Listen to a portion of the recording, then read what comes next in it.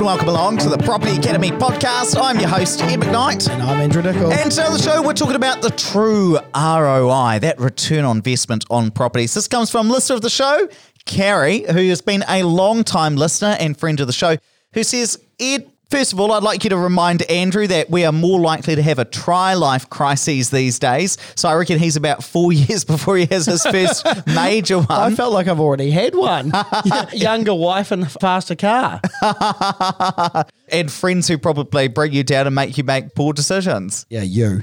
That was the joke, Andrew. You can't steal my joke. Now, next thing I want to talk about is what Carrie's actual podcast topic was. So what Carrie's asked is, do you think you could do a summary of ROI versus gross versus net yields as a podcast and talk about the different ways of comparing properties? And I said, Carrie, absolutely, let's do that. So today what we will do is, first of all, go through the different ways, gross yield, net yields, return on equity, the cash yield. But also, as the Vice President of the Data Nerd Association of New Zealand, we have built a spreadsheet, which is going to be available for you, which actually, in more detail than I've ever seen, because I kind of took this as a bit of a challenge, Gary, wanted to make the best possible calculator that would tell you what the return on investment on a property is. And it does this in quite a few nerdy ways, which we'll get into. So keep listening till the end of the show so you can find out where to get that.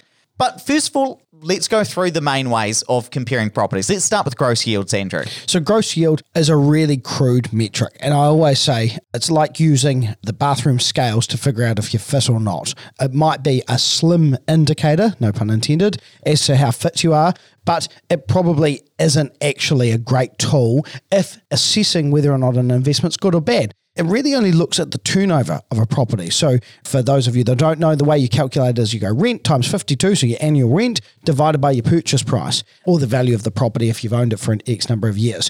And this turnover thing is just not really that useful. It doesn't tell you about the capital gains. It doesn't factor in things like capital growth. It doesn't factor in things like renovations if you add those on.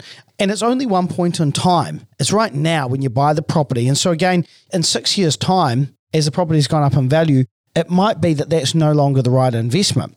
So it's more about the property than the investment itself. So it's probably useful as one small puzzle piece, but it doesn't give you the full picture. So slightly better than that, if gross yield is probably the worst way to measure it, certainly the easiest, but one of the worst, slightly better way to do it would be by calculating a net yield. Now, net yields are slightly less crude in that they include your operating costs, so your rates, your insurance, your property management, and your maintenance, all those kinds of things. And when you factor that out, you're obviously going to have a lower net yield than a gross yield because you're paying some costs out of that. But it still doesn't really tell you about the investment side. It's still about the property. So it doesn't tell you anything about the capital gains. It doesn't tell you whether you've structured this property efficiently. Because, of course, remember that a net yield is calculated on the purchase price of the whole property. It's not a measure based on the money which you put in, which might be your deposit or a couple of other things. So it's not the best measure, again, because it's only a point in time and it's not a forecast. So it's slightly better than gross yields, but it's not really a good measure of return on investment. So next is cash flow yield. So this is cash flow as a proportion of the property price. And this is better because it includes your financing costs, your structuring, your tax and your depreciation, but it still only measures the cash flow side of things, which, yes, is important, but it's not factoring in things like capital growth. And it's at this point in time. It's not a forecast, and it's not calculating your return on investment. Okay, so a slightly better version of that, and we're kind of going through the worst to the best, is return on equity. Now, if you've been to our webinars, you will have seen us, I think, way back in April last year talking about return of equity. So this is where we'd look at the cash flow that a property generates over a 15-year period, add all of that up, add up all of the capital gains, and then say, well, for the deposit that you put in, for that initial equity that you've risked, what was the gain? What was the return on the equity you invested in? Now, this is probably a better measure than what we've talked about in the past, the cash flow yield versus the net yield, etc. It's a better measure of your actual return compared to some of the other yields we've talked about so far on the show, because if you put in a 200k deposit versus a 100k deposit, you obviously want to see a better return from that property because you're risking more money. Return on equity will show you that, but something like a cash flow yield or a net yield wouldn't. but it's still got some limitations. So when we've shown this on the podcast before, on the webinars before, our return on equity has still been a little bit point in time. What I mean by that is we'd calculate the cash flow for the first year, extrapolate that out and assume it'd be the same for the next 15 years, see what the cash flow was, add it all up. Now, again, that's quite crude because we've got things like inflation over time. We've got rent increasing over time. There are so many things that we can forecast, and we need to factor those things in. The other thing we've also got to factor in is that if a property makes $10,000 this year and it makes $10,000 in 10 years' time, we've got to remember that that 10 grand that it made in 10 years' time is worth less than it was today, because tomorrow's money, next year's money, is generally worth less than today's money is, because we've got inflation. The price of things are going up. And so we need to factor all of these things in. So when I was thinking about this, preparing for Carrie's episode, I thought, well, we need to factor all of these things in, which is where we've created this Data Nerd Association of New Zealand approved ROI spreadsheet. Walk us through the first stamp of approval spreadsheet. So walk us through, what are some of the things that we considered when putting this together for all the listeners of the show?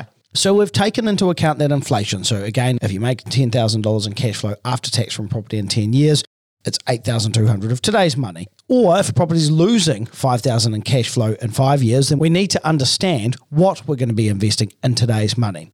And it helps us define what the investment is. So let me just jump in to explain that. So if a property is negatively geared, you're putting cash flow into it, maybe because it's on principal and interest, maybe because your interest rate is fixed a bit higher, some of these kinds of things. We need to recognize that any money you're putting into the property is actually part of your investment.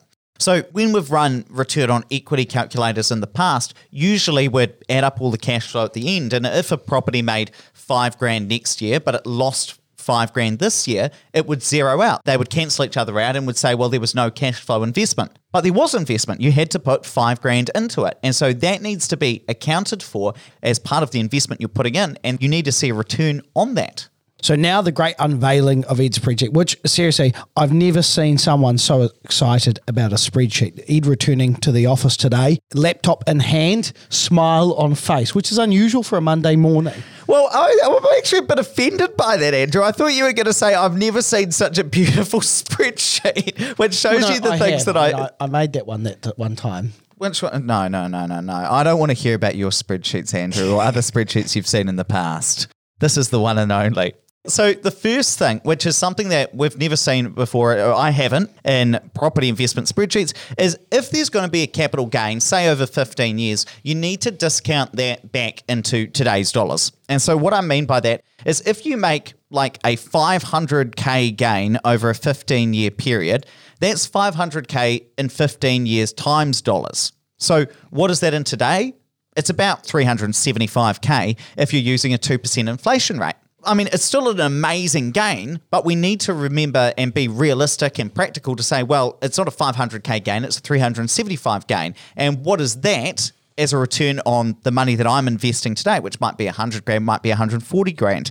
So it also does some of those other things that we just talked about. If you're investing into the property in terms of cash flow, because it's negatively geared, you need to add up every dollar that you're going to pay into that property, discount it back into today's dollars, and say, well, that's part of my investment. What's the potential return going to be on that? And it also forecasts things like, what's your tax going to be in year 7? What's the depreciation going to be in year 3? What's the total collective tax write-offs that you might get in at year 4? And how does that add up to the total amount of cash this property is either going to earn or pay into it? Now, you're probably thinking, because you're out running or you're walking on the treadmill, or I'm thinking about all the things I do when I'm listening to podcasts, or driving around. I totally get that some of this is quite complex, which is why we want to make this available. But it's all about saying, well, look, let's make the decision based on today's dollars and make sure that we're getting all of the ducks in a row. What is the actual return we're expecting? What are all of the costs or the investment that we're expecting to be put into this property? And let's make an informed decision about this. And I think that is where we can start to get real clarity about some of the things that we've talked about previously on this show.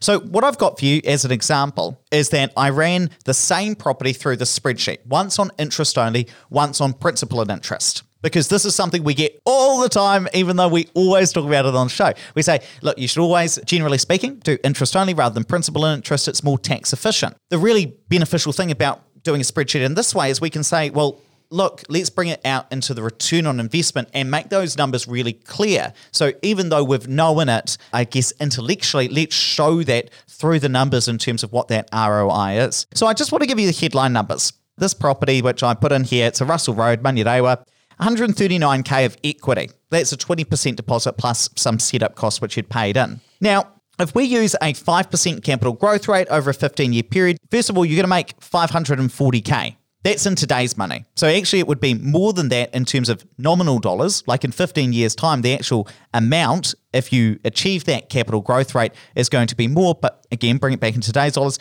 You're also going to make a cash flow over that time of about 123K in today's money.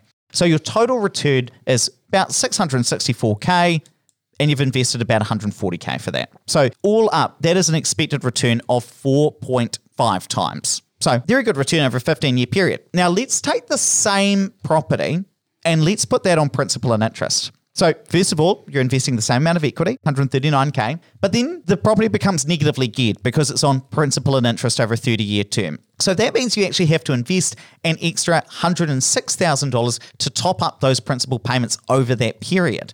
And remember, some of that is actually you need to top up the property to pay tax. So even though something's negatively geared, you're putting cash flow in, you can still have to pay tax because those principal payments aren't tax deductible. So what's the returns from that? Well, it's the same capital gain because it's the same property. But in that case, you're making no cash flow. You're getting no cash flow return on this property because you're having to top it up. But of course, you do pay down some debt. And in today's money, you're paying off 208K worth of debt. So you're getting a total return of about 750K, and for that you have to invest about 245. Now, all up, that's about a 3.06 return. So it's about a 3 times return versus a 4.5 times return if you put that property on interest only. Now, I realize that a lot of this is quite data heavy, quite number heavy. If you want to get your hands on the spreadsheet, tap or swipe over the cover art. I'm going to drop a link to this in the show notes where you can go download that. Or just go to opuspartners.co.nz. We'll drop it in there as well. Fantastic. Let's wrap it up there. But just before we do, I want to ask your help. We've just hit our 1 million downloads. But now we want to take this community to the next level. And to do that, we need to ask for your help. Adrian Orr says there's no such thing as a free lunch, but there is such thing as a free dinner on us. So what we're going to do is we're going to run a draw and we're going to take 20 of you out for dinner with Ed and I so you can hear his data, you can hear my hilarious jokes, and we'll buy dinner and wine. As long as it's house. In order to do this, we're going to have to run a draw because I don't think we're going to be able to fit you all in a restaurant, but we are going to take 20 people out in each centre. So that's 10 of you plus a friend or partner each. So how do you enter that draw? Well, first of all, we'd love you to follow us on Instagram. We are at opus_partners. We'd love for you to share something about the podcast on your story or on your feed to help grow the community. And then also, if you could give us a review, those things really help us if you go to your podcast app and leave a review. So take a screenshot of all of those 3 things, send it to podcast@opuspartners.co.nz along with the city that you're in, and then we'll do a draw at the end of next month.